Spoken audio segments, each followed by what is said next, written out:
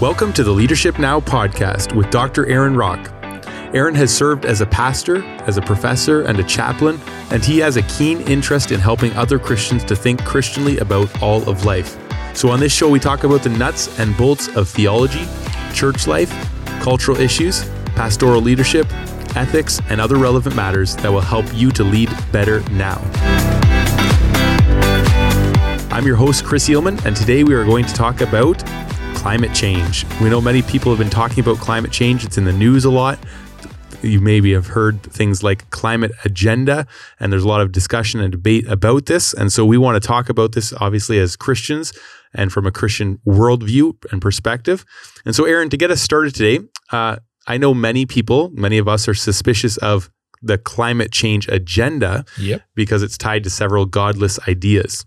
But, that aside, since we're all going to heaven anyways, which is true, do we have a responsibility to preserve our physical environment? That's, I think, where we should start.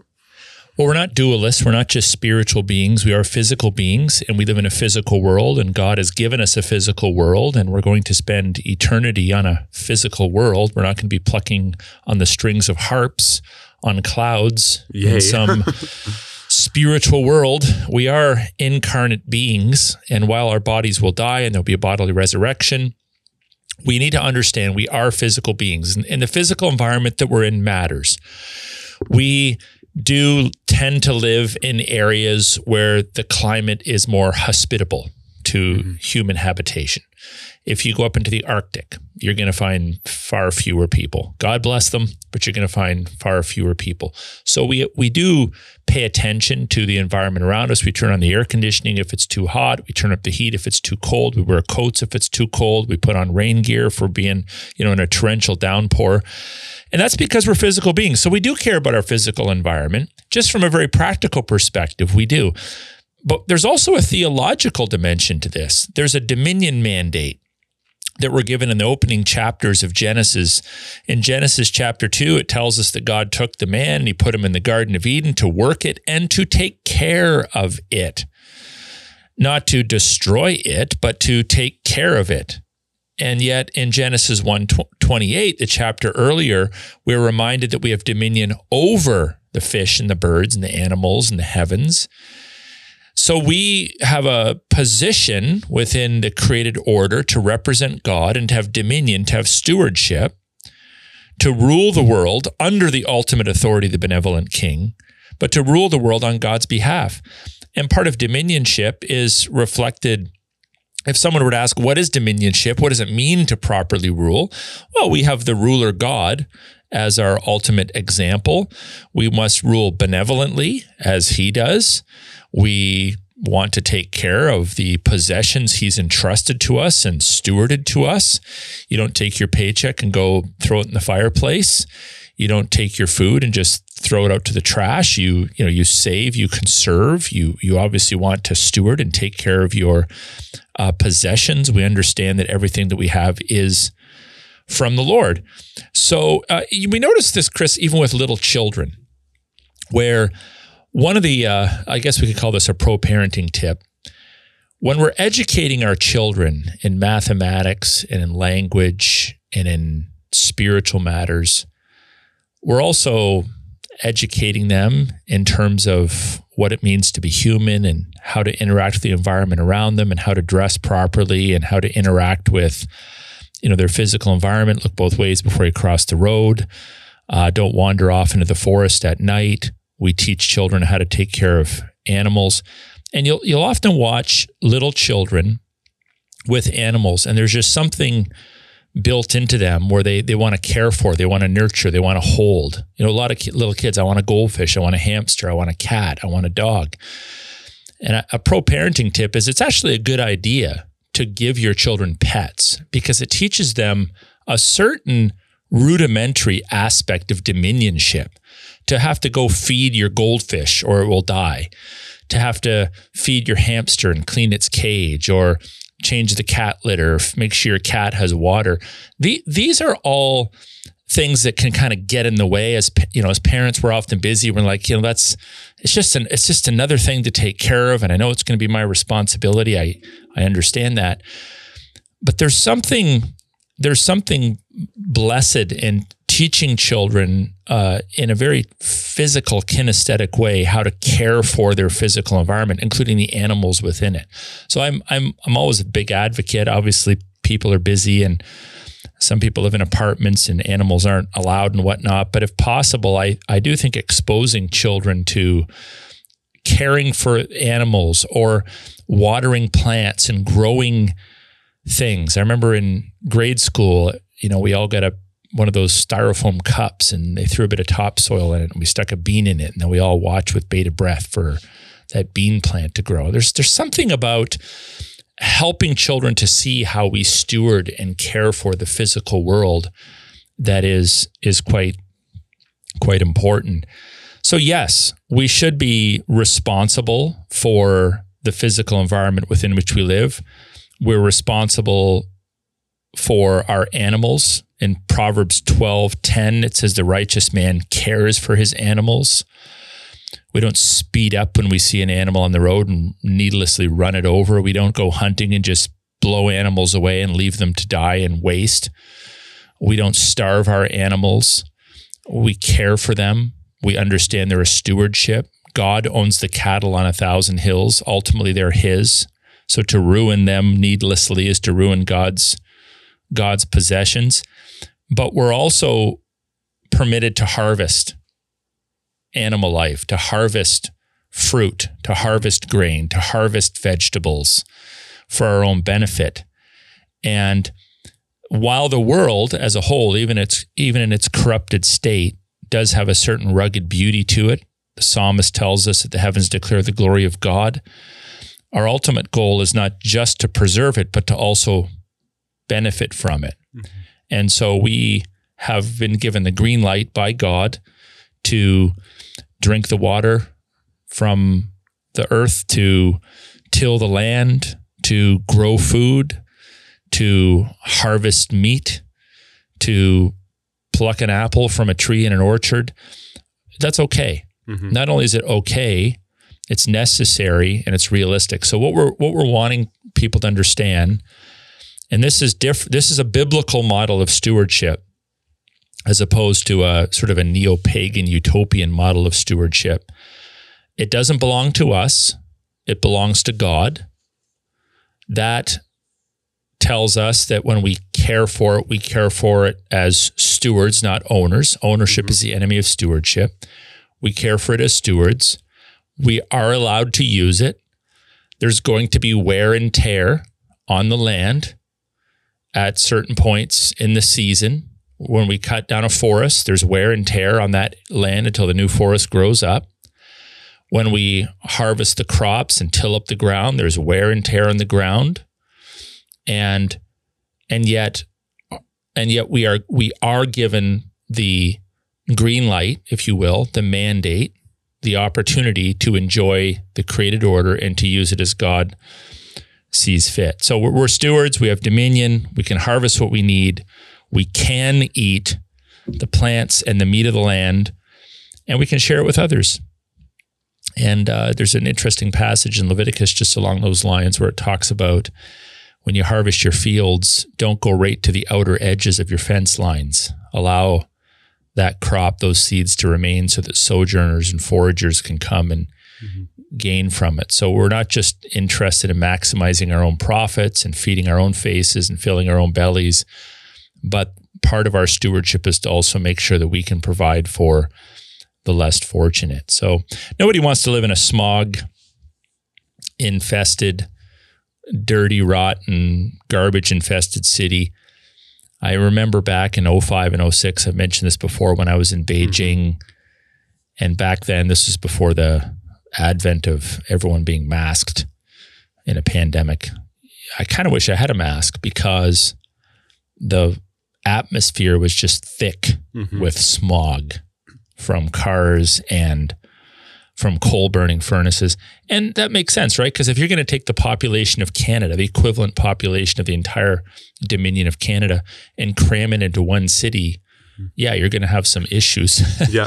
So it might not be the greatest thing to pack everybody into a limited area. But so that's kind of how I would respond to that question. We want a robust biblical understanding of stewardship, but we're certainly not going to idolize the planet or bump ourselves off in order to make way for more plant life or more animal life. Mm-hmm. Yeah, and I think that's really helpful that you just laid out, general stewardship is a biblical theme. It's biblical to take care of the earth. So obviously there's going to be some things we need to do to take care of the earth. So what would you say then are really the main issues with the climate agenda that we commonly hear? We hear about it on the news. You might hear about it in documentaries. Kids are getting taught it in school. You're seeing it on National Geographic. Like, what are the issues then? Well, the climate agenda tries to masquerade as a biblical agenda, not overtly, but to many Christians that aren't thinking carefully about what they're being told, what the climate change experts or the climate agenda experts say sounds a lot to them like biblical stewardship. Oh, we're going to need to take care of the planet. We need to take care of the planet. But it's not really what we're being told in the climate agenda. So in the climate agenda, you're going to have aspects of truth and aspects of error. Mm-hmm. And the discerning Christian needs to weed through that. Pardon the pun. Yes. But we do need to weed through that and sort through that.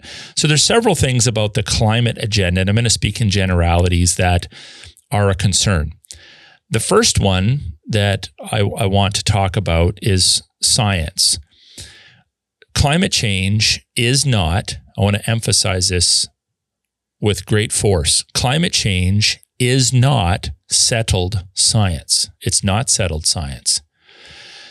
And even if it was settled science, what we need to understand is that science changes. So whenever we hear the experts say, trust the science, science is the ultimate arbiter of truth. Yep. This is what the scientists say. We need to kind of step back and just take that with a grain of salt. So I want to use an illustration of this that's very recent.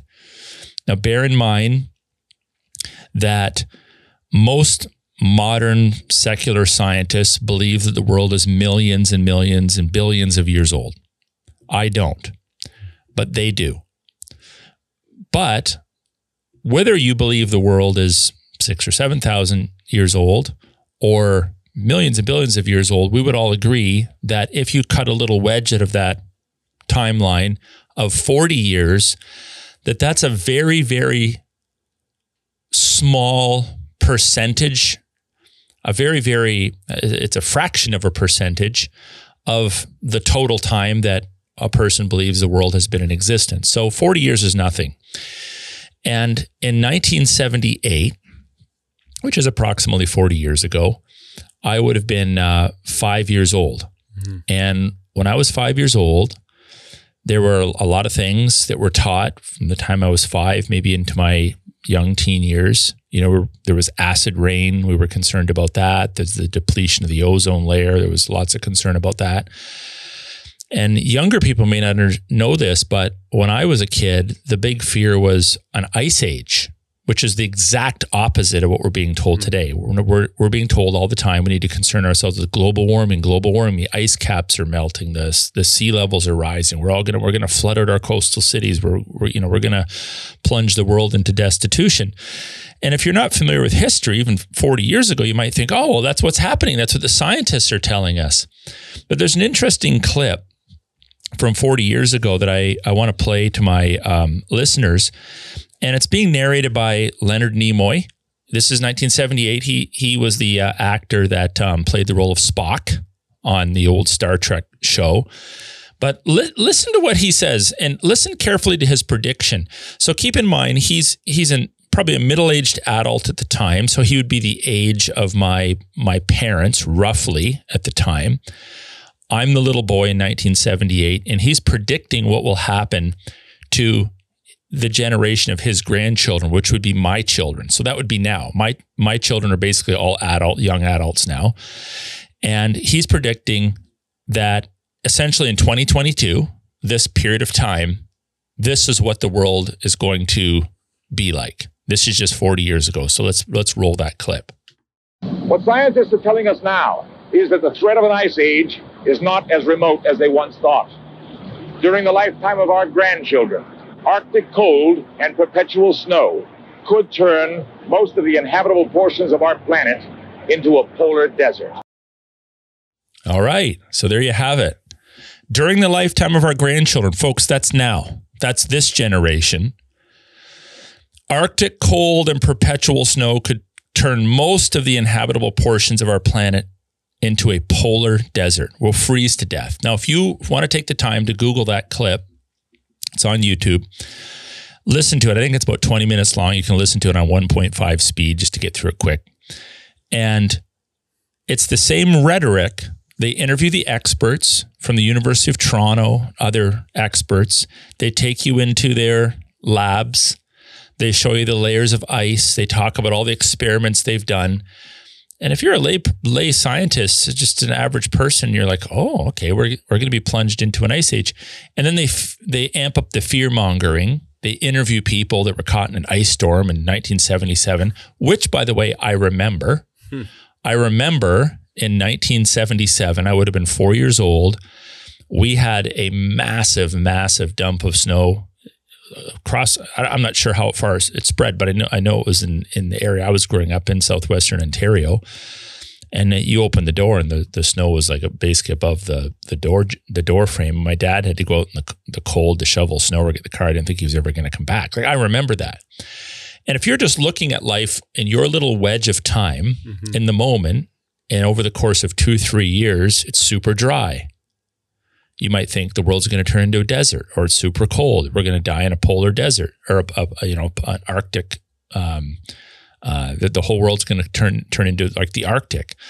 Or now the ice caps are melting, and so the scientists are looking at it and they're drawing their own conclusions. This is just a wedge of time in human history, and science just changes. So what I have been saying to people is if you're the kind of person that just believes everything that science says, I just want to encourage you to do one thing: hop on Google and punch in the following words: superseded scientific theories. And a whole bunch of websites are going to come up, superseded scientific theories, and it's going to give you lists of theories in physics, and the biological sciences, and chemistry, and astronomy, and geology that have now been scientific theories that have been discarded and replaced with new theories. That's fine. Because what science is it's a process of human inquiry trying to understand the physical environment around them. What science isn't is the ultimate authority on how things work or how things will be. Science has been wrong for the past 40 years, or in a 40-year window, I should say, science has proven itself to be wrong. The scientists of 1978 don't agree with the scientists of 2022. But the Bible doesn't change. And the Bible says something about the state of the world from creation until God decides to call it to an end. And here's what we know from the Bible: God will not destroy the world in an ice age. God will not destroy the world with rising ocean levels. In Genesis 8:22, it says, while the earth remains, seed time and harvest, cold and heat, summer and winter, day and night shall not cease. So we take confidence in that, and that passage has proven itself to be true. That statement from God has proven itself to be true for thousands and thousands and thousands of years. The scientists can't even get it right in 40 years. Yeah. So we're not going to die in a meteor strike, folks. And we're not going to die of rising ocean levels. And we're not going to freeze to death. When Christ returns, there'll still be people on the planet. And they won't be frozen solid. Yeah. We should make the caveat: some might freeze, so please put your coat on. And some might drown if you don't get away from the floods. Sure, right? Sure. But what's interesting, in a broken world, there's going to be perils. So the Bible talks of the time moving toward the end of all things. So there'll be famines and wars and rumors of war. And there's been times in history where there's been more famines and more war and more godlessness as nation states have moved away from obedience to God's laws. And then the sort of the correctives have been made. And then it swings back again. So it's true that if we don't obey God's law, God's word, we don't set up our economies, our family structures, our political structures in accordance with the Creator's word, will, ways, that there's going to be increased problems in the world, and that will put people at peril. Mm-hmm. So if you decide to do something really stupid, like shut down all the butcher shops in the country, it's very difficult to get animals into abattoirs these days because of lockdowns, a result of lockdowns and so forth. We hear of food plants being burned or set on fire across the country. We had a trucking problem when they were forbidding a lot of truckers, and they still are actually, from crossing the border to deliver produce. When businesses were being opened and closed, or unreasonable COVID tests were being foisted upon greenhouse employees. All of these things stalled and even closed down aspects of the economy for periods of time. So you could, through political stupidity, bring about famines. You could, if you had no regard for the environment, potentially affect the atmosphere. Of course you could do that. Mm-hmm. But the problem is actually sin at its core.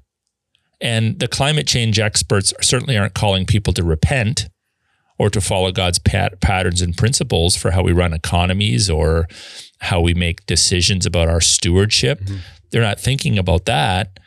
They're sort of setting themselves up as gods, as Nebuchadnezzar did, and declaring that they can fix this through human means. So yes, wars, famines are signs of a world that has abandoned God's laws. But if you really want to save the world and even improve the physical world, preach the full gospel, which isn't just about there's our escape pod to get off the planet, but it also declares the absolute lordship of Christ over every sphere, over every aspect of the created order, which doesn't bring about heaven on earth by itself, but it certainly puts checks and balances in place to help people to steward their possessions, to manage their economy, to raise, work hard for a living, to raise their own food, I was going to say, and to provide for others. So there's a physical blessing that comes about as a result of God's laws. And by the way, I'll just say this: even if you're a Christian, you're putting as many of these principles into practice, and let's just say you were unencumbered, you were unhindered, and you were putting as many of the biblical practices into place as you possibly could. Again, this isn't heaven. Mm-hmm. There's going to be challenges. There's going to be difficulties along the way. Not everybody can be green. Every technology actually requires energy. There's always going to be garbage. We're always going to need landfill sites. There's always going to be droughts here and there. There's always going to be famines here and there. There's going to be pestilence here and there. That's part of living in a sin-sick world. Mm-hmm. It's true. Yeah. A couple of thoughts I had as you were just chatting there. One, when it comes to it's not settled science, I think one of the things I'm seeing is this is mirroring the predictions about the future, mirror the same mistake science makes when it looks at the past. It just takes a snapshot of time and says, assuming these processes are consistent across all time, which is the big assumption, then that's where they get their millions of years from, right? They assume that everything decays at the exact same rate of decay, like not allowing for a global flood, et cetera. And so the same reason why we have evolutionary ideas about billions of years before, they just apply the same logic going forward, and that's why they end up with they catastrophize, or however you would say that. They make false predictions about the future. Doomsday. It's always doomsday stuff too. It's not like we're going to improve here. It's always doomsday predictions. Mm-hmm. It's fear, because fear tends to motivate people to follow whatever agenda is out there. Mm-hmm. Fundamentally, when you listen carefully to the climate activists, what you're actually looking at are ideologies that are tied to what have come to be known as neo-pagan utopian philosophies or religious philosophies. So that the pagans of old lived in constant fear of their environment, terrified that they were going to die in storms, terrified of the sea, terrified of crop shortages. And so they actually took their physical environment and strangely sacrificed it in order to try to fix that fear. So they would offer their children as sacrifices to their gods to protect life. They would bring their material possessions and burn it or destroy it in order to try to appease or appeal to the gods. And it was motivated by fear. It's not the same as the reverential awe that the Israelites offered when they offered burnt sacrifices to God of their possessions, understanding that God would provide. It was a fearful, a reverential fear, but it wasn't a fear of the world around them. And it certainly wasn't an attempt to sort of manipulate the gods into providing and extending their lives. But the pagans lived in constant fear of their environment. And in order to bring about a utopian world or a safer world, they would actually destroy the physical environment or destroy life or give themselves up in order to try to fix the problem or appease or appeal to the gods. And essentially, instead of prayerfully petitioning the true God of the harvest, the God of life and death for provision and trusting him and calling upon him, as the Lord's Prayer illustrates, to provide us with our daily bread, they live their lives with, all sorts of doomsday predictions and sort of this helplessness and this fear. And the modern man is essentially, I think, committing a similar kind of mistake. They think they can fix the world by reducing CO2. They think they can fix the world by building more greenhouses or reducing the population. We'll talk about that in a little bit. And they're essentially barking up the wrong tree. Mm-hmm. Their worldview and their fearfulness is fundamentally driven by a Darwinian view of life. Darwin was an interesting guy, thought about training for ministry, obviously went into the sciences, concocted the theory of macroevolution, and redefined the Western world's notion of what a human being is, essentially declared that we are just biotic beings. Now, it's interesting, in his works, he questions that, but his theory took hold and has been the dominant theory of human origins for close to 200 years, not quite, but close to 200 years, let's say 150 years now.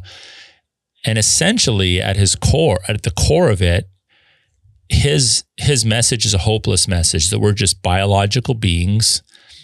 We are a result of a series of random chances. We are not eternal in nature, although interestingly, Darwin was buried in a church. We're not eternal in nature. And if that's your worldview, Chris, I could understand how you would want to save the planet at all costs, because this is all you have.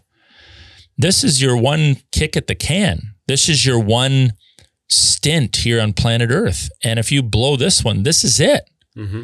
So from that fearful Darwinian, godless, again, neo-pagan perspective, there's this insatiable thirst to bring about almost like heaven on earth through human efforts, to redeem, to reform, mm-hmm. to recreate the world through human efforts. And this is why climate alarmism is so normal. It's not just a scientific discussion about rising sea levels or overpopulation or crop shortages. It's laced with fear mm-hmm. and alarmism and exaggeration, much like we saw during the pandemic. There's a virus out there. It's a nasty virus. It killed some people.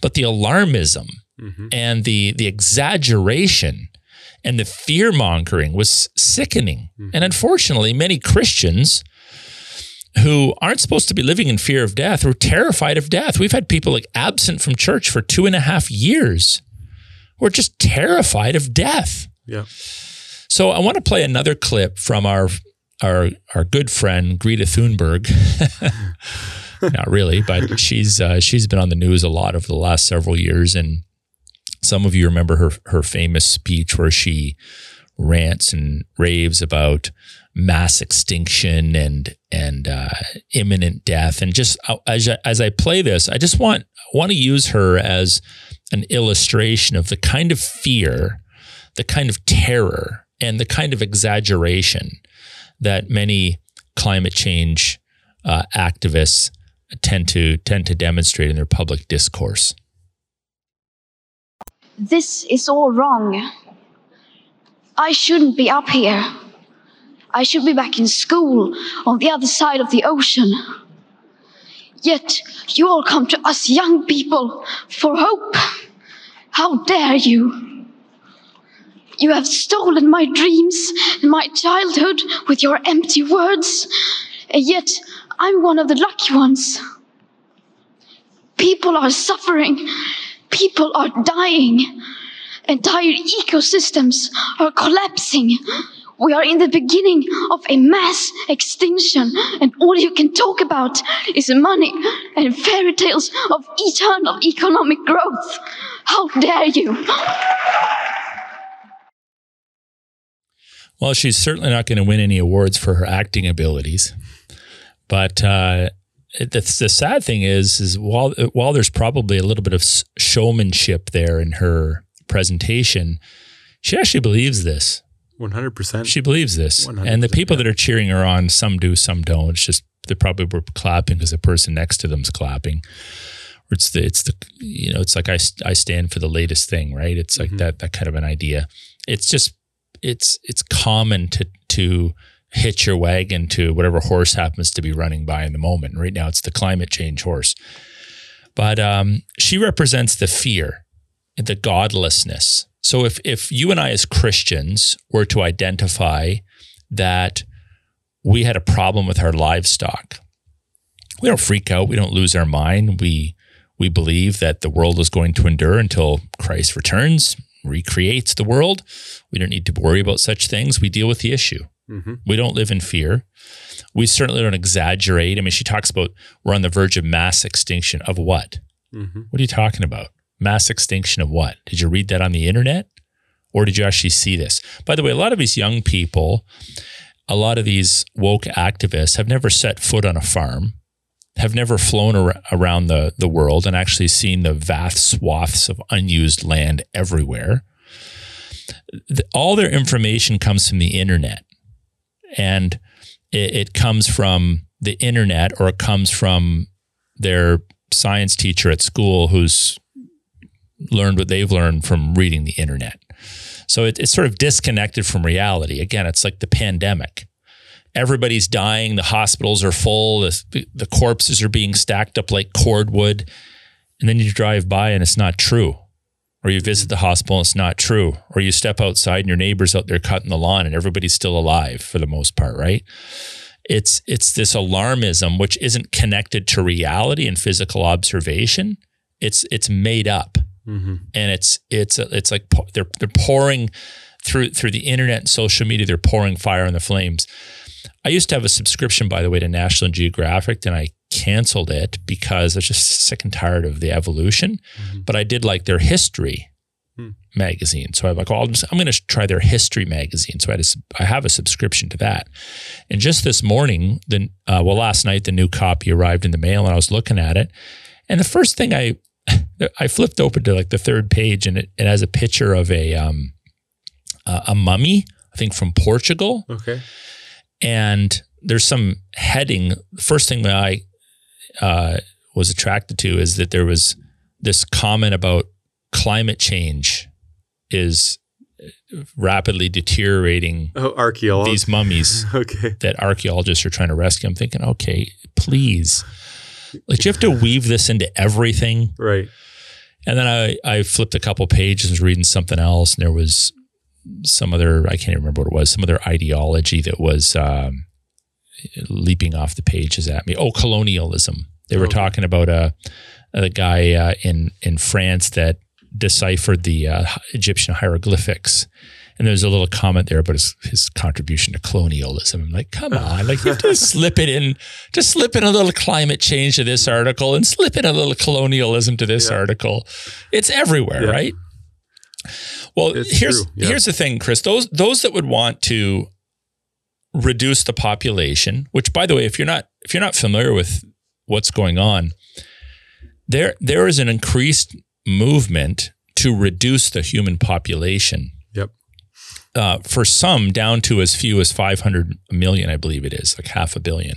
So right now we have just shy of 8 billion people on the planet.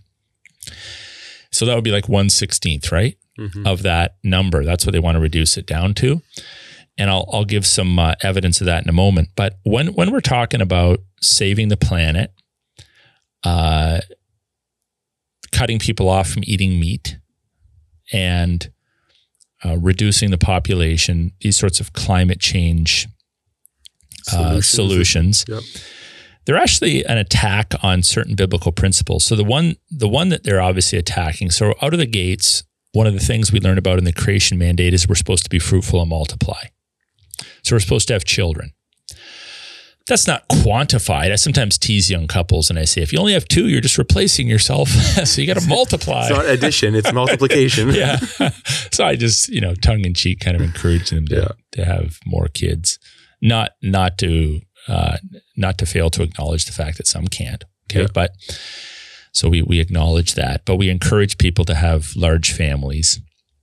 And we're looking forward to your 5th child. Yeah. Who hopefully is going to come this month. I'll miss another couple of podcasts and you'll probably.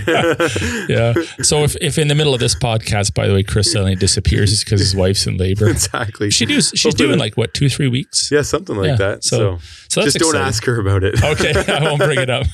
Hopefully she doesn't listen to this podcast. But so we're called to be fruitful and multiply, but then we have primatologist, so the monkey expert, Jane Goodall, right? She's the one that's been around for years. She's an older lady now. She's been around since she was very young, and all the documentaries about her with the apes and the chimps and whatnot.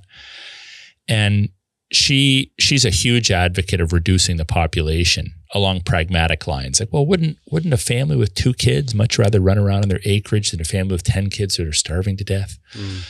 And so she calls population control voluntary population optimization. Wow. It's voluntary for now. For now, yeah, exactly. And it's optimizing, the opportunities. But really it's an attack on the creation mandate to be fruitful and multiply. It doesn't say be fruitful and multiply to get up to a certain number, but it says be fruitful and multiply.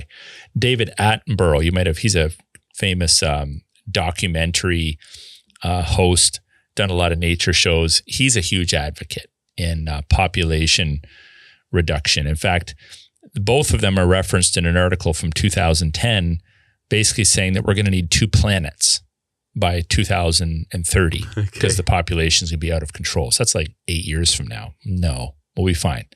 So it is an attack when human beings seek to reduce the population, and I think there's some deliberate attempts to do that through people like Goodall and Attenborough and some of their foundations to reduce the population through family planning, birth control, these sorts of things.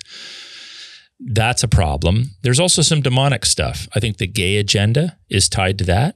So there's only one kind of human sexuality that produces children, heterosexuality. If you can make half the population gay, well, you're kind of helping along that issue. The abortion issue, right? We're going to kill them in the womb because that's more palatable, I guess, than killing them out of the womb. So these are all attacks on the image of God when people are being put to death in the womb. But these various agendas all are tied to the population agenda, knowingly or unknowingly. So by human will or demonic will to reduce the population. The Bible also talks about us being given all plants and animals for food. In Genesis 9:3, every moving thing that lives shall be food for you. Thank God for that. Bacon, beef. There's some things that move carrots. That I don't really want to eat, but yeah. That might be true. And as I gave you green plants, God says, I give you everything. And you'll notice there's a real push now on reducing the consumption of beef because Beef flatulence is a huge issue. Your cow burping is a huge issue. It's destroying the atmosphere. It's so ridiculous that we're even having these conversations. Now, you know that I have beef, and in our county, there are very, very few beef farmers. Again, if you take 500 head of cattle, pack them onto 2 acres on a concrete pad and start stuffing grain down their throats, and there's piles and piles of manure that's running off into a creek next door, you're going to damage the environment. That's a stewardship issue. Like, don't be stupid. Like, think about your environment. You know, there's a rule of thumb, 1 big cow per acre with its calf, or 2 small cows per acre with their calves, not 500 cows per acre to maximize my profit and destroy the water table. So there's common sense to the way we raise animals, to the way we harvest meat, to the way we grow our crops, and on and on and on. There's common sense, but not we're going to ban all meat and instead we're going to, eat crickets or whatnot.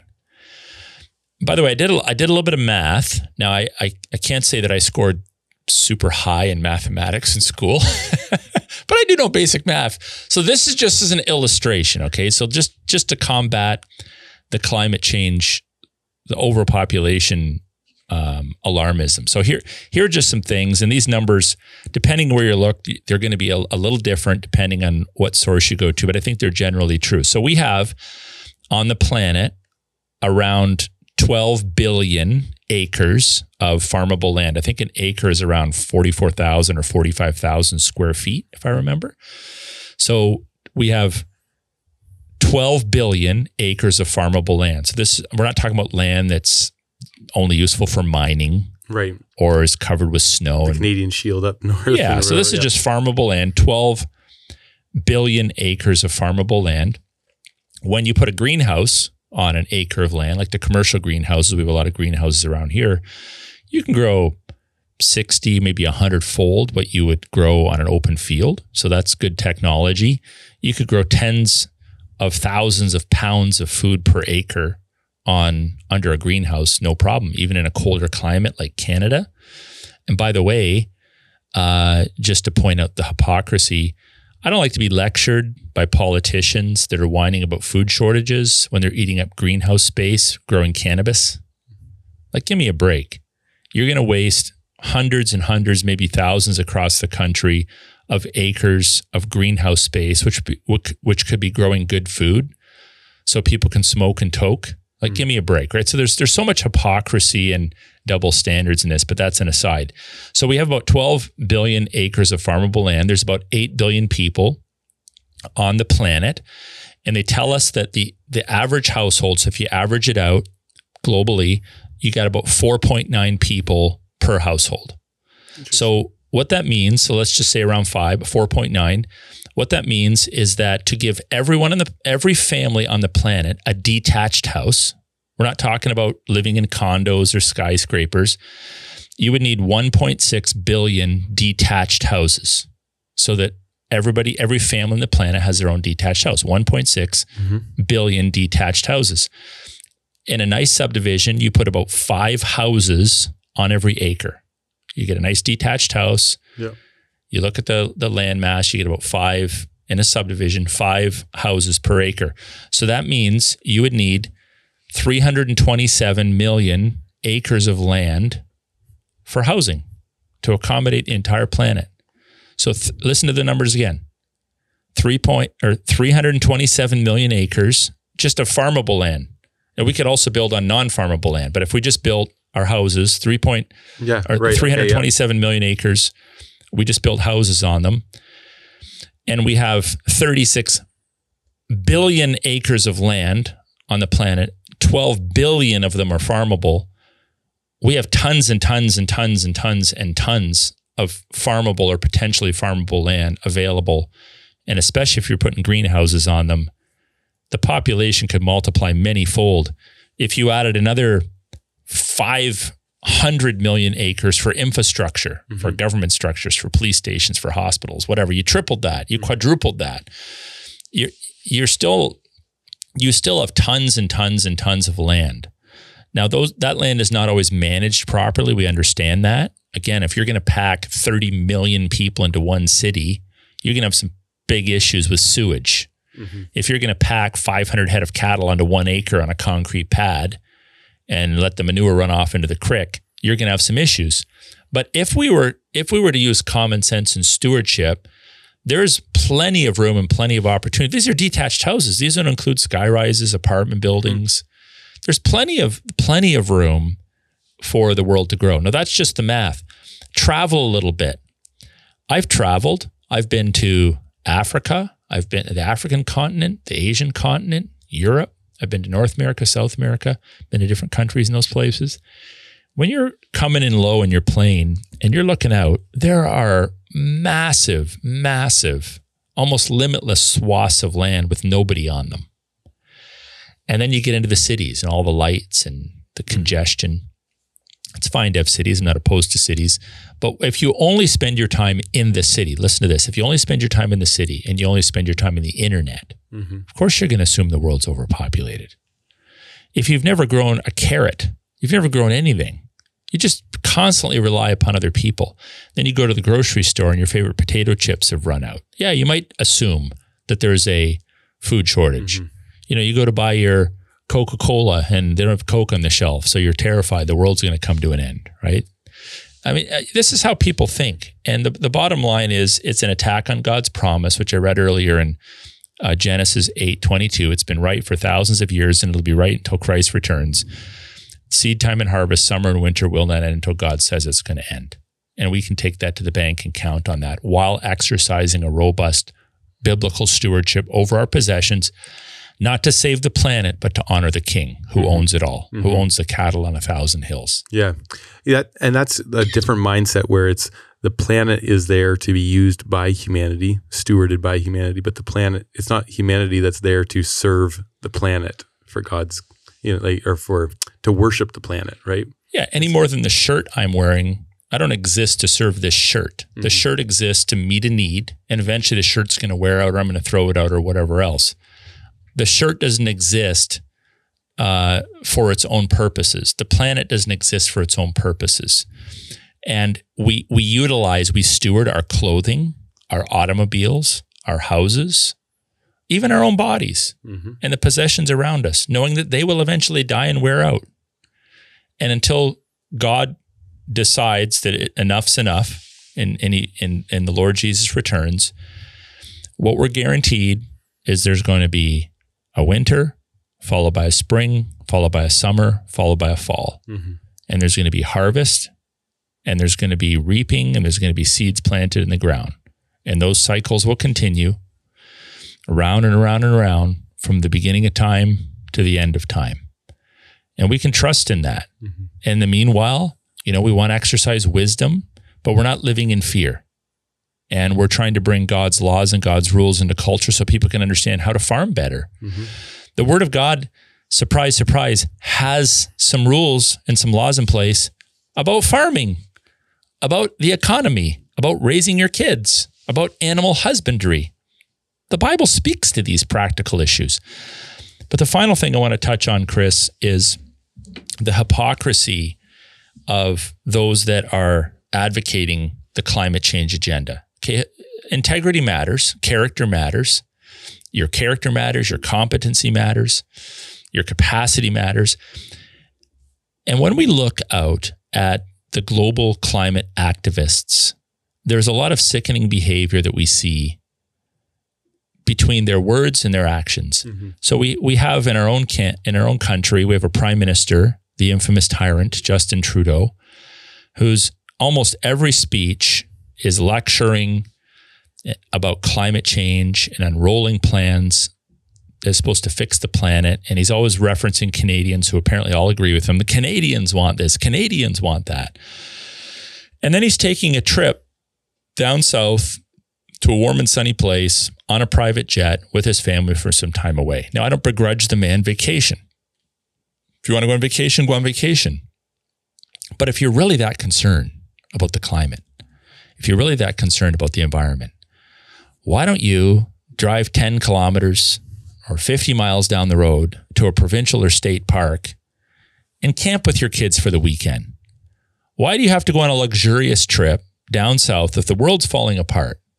And you're telling me I shouldn't be eating meat and I should be buying a $90,000 EV to drive around in. And you're taxing me through the teeth for gasoline, but you can take a trip on a private jet down south, wherever you want. You can fly across the country. Why don't you Zoom everywhere? If Zoom was so necessary to save the planet under a pandemic, why don't we just go to Zoom Parliament? Why doesn't everybody sit at home in their underwear and their flannels and just Zoom in? We'll have Zoom Parliament. We'll sell the Parliament buildings in Ottawa. We'll sell Queen's Park in Toronto. We'll just Zoom in. People can Zoom into work. Man, you could even Zoom in on vacation. Instead of going on vacation to some tropical paradise, why don't you just sit in front of your television for the next 2 weeks and watch footage of life in the Caymans or life in Antigua? You know, why not do that? Mm-hmm. See the hypocrisy? Like, people ultimately want what they want for themselves, but they don't necessarily want that for you. Mm-hmm. And there's a lot of hypocrisy involved in this sort of thing. And then we have the unchurched, who fascinatingly are so quick. They have zero tolerance for hypocritical churches. And they have zero tolerance for money-grubbing churches. But they seem to have endless grace for hypocritical politicians and endless grace for money-grubbing politicians. Endless grace for them. Mm-hmm. And that says a lot. Well, I would also say, to speak back to the clip that we played with Greta Thunberg, the hypocrisy, even in her generation, getting on a plane, flying to a summit, the fact that a lot of these young people are burning through more resources, as others have pointed out, more resources than any generation before them. They have air conditioning in their classrooms. They have access to endless electronic devices. They love their expensive Starbucks coffee, complete with a sleeve, because you don't want to burn your thin skin, because you've never actually worked with your physical hands. So you need that extra layer because you can't hold a hot cup of coffee without one. And you need this and you need that. And you just need so much to survive and to enjoy life. You need your expensive drinks, your expensive clothes, but you're lecturing the world on climate change. Now, I really appreciated a response that an Australian news broadcaster offered to Greta's speech, and we want to play that just to give you a little bit of joy and to encourage your heart. I think it's absolutely hilarious, but he's also pointing out the truth of the matter. And frankly, what he's doing is what we need to be doing. We need to call out the hypocrisy. We need to call out the lies and the double standards that so many of these political figures and climate change activists are guilty of. So let's play this final clip from Sky News. To all the school kids going on strike for climate change, you're the first generation who've required air conditioning in every classroom. You want TV in every room, and your classes are all computerized. You spend all day and night on electronic devices. More than ever, you don't walk or ride bikes to school, but you arrive in caravans of private cars that choke suburban roads and worsen rush hour traffic. You're the biggest consumers of manufactured goods ever, and update perfectly good, expensive luxury items to stay trendy. Your entertainment comes from electric devices. Furthermore, the people driving your protests are the same people who insist on artificially inflating the population growth through immigration, which increases the need for energy, manufacturing and transport. The more people we have, the more forest and bushland we clear, the more of the environment that's destroyed. How about this? Tell your teachers to switch off the aircon, walk or ride to school, switch off your devices and read a book, make a sandwich instead of buying manufactured fast food. No, none of this will happen because, the piece says, you're selfish, badly educated, virtue-signalling little turds inspired by the adults around you who crave a feeling of having a noble cause while they indulge themselves in Western luxury and unprecedented quality of life. The piece ends by saying, wake up, grow up, and shut up. I absolutely love it. The number of times you've replayed that clip for me this week, I love it. I've almost got it memorized. You know what? I would add a couple more things to his list. He's talking about electronic devices, expensive food, and designer clothes. Why don't you drop your antidepressant meds? Why don't you drop your birth control tablets? Because all those medications that the world is foisting upon us to control moods, because they haven't actually surrendered to God and everybody's depressed and anxious, and the birth control pills, which are in there to reduce the population, are going through your body and getting into our water supplies. So the same people that are concerned about our water supplies, our sewage treatment plants, are taking all endless numbers of substances and pharmaceuticals into their bodies, and that is evacuated out into our water supplies. See the hypocrisy? It's just more of the same old hypocrisy. How much resources are wasted in abortion mills? The bricks, the blocks, the mortar, the labor that's needed to build those facilities, the transgender surgeries, the bandages, the medications, the time driving to the hospital, the time for the physicians to drive to the hospital, the infrastructure that's required. So there's all of these things, right? Just using these as illustrations, they all add up. In and of themselves may not be a big deal, but they add up. People that are climate change activists and want to fix the world are big into the pharmaceuticals, which again, scientists are telling us are ending up in our water supplies and changing fish and affecting clean water supplies. They're quick to take advantage of all these optional surgeries that align with their woke lifestyles, their godless hedonistic lifestyles. They want the expensive food. They want someone to always be making their food for them. They want the disposable dishes, and on and on and on and on. They want everything, but what they don't want is God. And they're certainly not interested in surrendering themselves to God and learning to live their lives under his ultimate benevolent rule and as stewards of the creation which he, in fact, owns.